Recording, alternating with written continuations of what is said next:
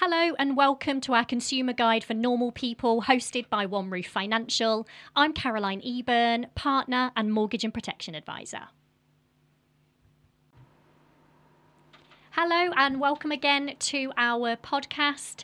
Today we are going to be talking about critical illness cover, which is one of the products that we can advise our clients on. Just starting off very, very briefly as to what critical illness is. Before we get started though, I forgot to welcome Lucy Moore, mortgage and protection advisor from One Roof Financial. She joins me today to assist me on a statistical level. Yes. She's our stat swatter. Yes. So critical illness cover is a type of insurance policy that pays out if you are diagnosed with a specified illness that is detailed within the policy terms and conditions. Critical illness does get quite a bad rap. There's always articles in the newspaper about my cover didn't pay. So we make sure that when we are recommending critical illness to one of our clients that we make it very, very clear that if you do not get the illness that's detailed, so if it's not critical enough, then you will not receive a payment. It is one of those products where it's like Marmite. You either love it or you hate it, but it can be incredibly useful when the worst happens. So, Lucy, if you want to tell our listeners a little bit more. Yeah, of course. So when you were to take out critical illness cover, let's say, you would have it for a sum assured, so the amount that you require for a certain circumstance. So let's say, for example, you can have critical illness cover to pay off your mortgage. So if you were diagnosed with a specified critical illness and you met the policy definition, then you would be able to basically pay off your mortgage and you'd be mortgage free and you could survive as well. So in that circumstance, if you were to have that illness, then at least you'd have the mortgage paid off. And that'd be a nice situation to be in if you'd suffered with something really terrible. Exactly. And you wouldn't have to worry about making those payments. You know, you may have been off work due to the illness. You know, it's it can be an absolute life changer if you have it. And it doesn't have to be your mortgage. You know, it could cover your expenditure for a year, for example. You know, if let's say you spend £30,000 a year on, you know, your mortgage payment and all your other bills and all your expenditure doing all your fun things with your family and stuff, you could have that money put into your account and it could cover a year of doing all those things while you recover. So the amount of money you would receive can just help you in so many different ways. It could pay for private healthcare, you know, if you didn't want to use the NHS, for example. So critical illness cover, like Caroline says, it gets a bad rap, but it's amazing if you've got it. And if you can claim on it and you get a successful claim, it will change your life. Absolutely. So I think it's important that people know how this product is priced. So we were talking about two extremes: full mortgage being paid off and then expenditure, so a year's worth of expenditure, for example. So if you wanted your full mortgage paid off and you had a £200,000 mortgage, the cost of that cover is going to be more expensive than having a smaller amount of cover. Yeah. So I think for anything like this, setting a budget that you're really happy with and that you're comfortable paying is one of the key things when you're talking about this type of cover. So it's something that I always call the cherry on the cake. So it's not the single most important cover as far as we are concerned as advisors, because for us there are products that are more important, such as income protection, which will be covered under a separate podcast. But it can just be that little cherry, that little nugget. So if it is something incredibly serious that you are diagnosed with, it does give you options. It gives you the ability to go on an amazing holiday with your family if you've suffered with something life-threatening. So again, key pitfall for this type of product is it won't pay out for everything. And we never, ever recommend it on that basis. We never say to our clients, you know, oh, if you get cancer, any type of cancer, this will pay out, because it really won't. Critical illness is exactly what it says on the tin. It needs to have been a critical illness. If you suffered with a low-grade cancer that is treated with a lumpectomy and you've not needed radiotherapy or chemotherapy, it's very unlikely that would be covered as what's called a full payment condition. condition. So I suppose what some providers have done to try and compensate for this is they've added little extras. So things like partial payments, they're called, or additional payments, which means that they have a list of things that if you have a lower grade breast cancer or a lower grade prostate cancer, they might give you a little bit of money, again, subject to meeting terms and conditions. So I think what critical illness insurers have tried to do is widen what they pay out for, so there's a chance of claiming a little something. So Lucy, I don't know if you want to just quickly go over children's critical illness cover. Yeah, of course. So what Caroline said as well, there's different quality of cover, and something that is also an additional bonus is children's critical illness cover. And for majority of providers, you have to pay extra to add this on. However, if your children were to meet a specified critical illness, then they would be eligible to claim off your policy. And often you can have the children on your policy, up until they're adults themselves. Again, it's if something was to happen to them, you wouldn't have to worry about going to work, for example, if you had a high enough sum assured, let's say, to take a year off, and you could have that money just to solely focus on your child and work on getting them better, instead of having to worry about how you're going to pay your mortgage. So children's critical illness cover is something that isn't pushed nearly enough, and something that we believe quite strongly in. Absolutely. So I think it's probably just important to mention. So, I mean, again, if you came to us and we were giving you advice on this, we would cover it in a lot more detail than what we can on this podcast. Yeah.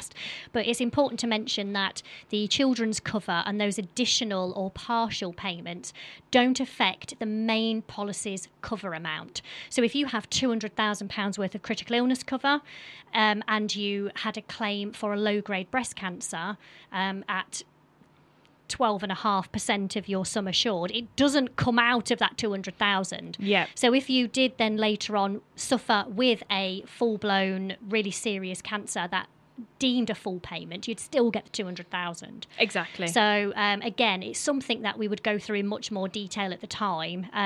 But again, it's just important to mention. So yeah. I mean, one thing I get asked all the time is, I bet it won't pay out. Do any of these things pay out? So I know that you've done some stats on this, Lucy. I have, yes. And from the Association of British Insurers as well, so a very reputable source, the best one we could ask for, to be honest. They found that 91.6% of claims are paid. And the main reasons for not paying is due to not disclosing suitable medical information upon the application. So, for example, people may have not disclosed that they'd had previous medical problems when applying, and that would have changed the terms. So they've obviously, done a medical report upon the claim and realised that they weren't told all the information truthfully. So that's one of the reasons, and also the claim isn't actually under the specified definition. So like Caroline said as an example, breast cancer isn't covered in all ways, because sometimes it's a really simple lumpectomy, and to be honest, these days that isn't considered critical in terms of the insurers. So that wouldn't necessarily be a claim for a provider. So it's just really important to note about the specified definitions, because not everything is covered. So 91.6% were paid, and that was in 2019, wasn't exactly. it? Which is the most recent stats currently available. Yes, it is. 2020 aren't quite in yet, but yeah. I think what was shocking when we were looking at the stats for this was the top claim from pretty much every insurance company is cancer, and by a long way. Yeah.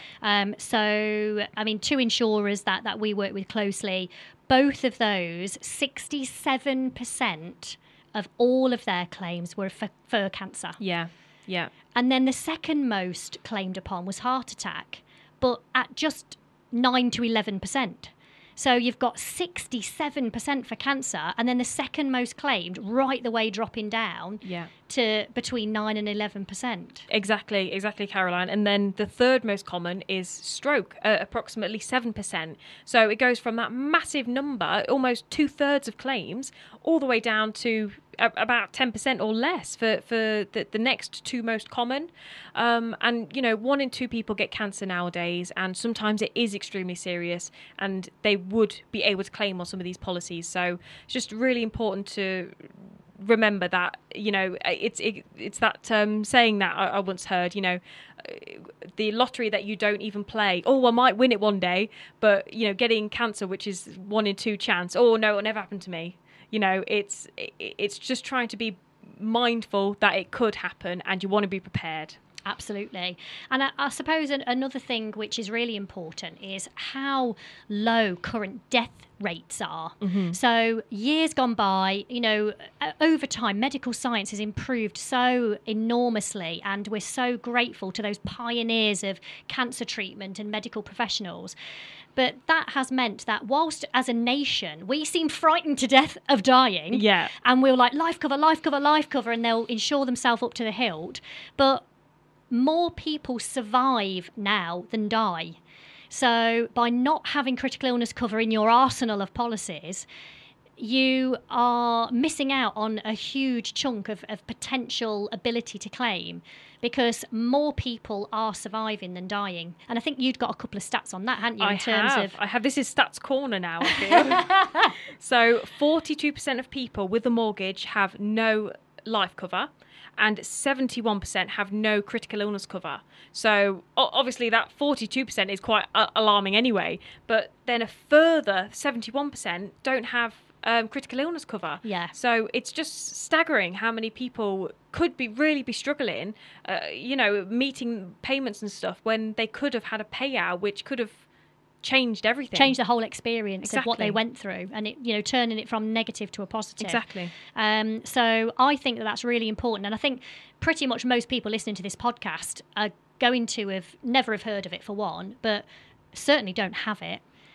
So I think it's really good to cover things like this in our podcast, so people have a little bit better understanding about what it is and have a positive spin on it. Yeah. Because for some people, it can change their life. It can mean the difference of losing their home to keeping their home. And I think that's why it's so important to discuss it. So again, thank Lucy so much for her time in looking into the statistics for us and helping us today with the podcast. Yes, I've just got one more statistic for you as well. On. 69% of those with no insurance say it's because the premiums are too high. Oh, okay. And it just goes to show, though, if something was to happen and you couldn't pay all of your bills, then it would have been well worth it. One less takeaway a month, and you'd be able to protect yourself against that specific area. So it's just something to bear in mind. Yeah, that is brilliant, Lucy. If you've got any questions or queries, then all of our contact details will be available at the end of the podcast. Thank you very much again for listening, and we shall see you again soon. Thank you. Thank you. One Roof Financial LLP is an appointed representative of Primis Mortgage Network, a trading name of First Complete Limited, which is authorised and regulated by the Financial Conduct Authority. Your home may be repossessed if you do not keep up repayments on your mortgage. We usually charge a fee for mortgage advice. The amount of the fee will depend upon your circumstances and will be discussed and agreed with you at the earliest opportunity.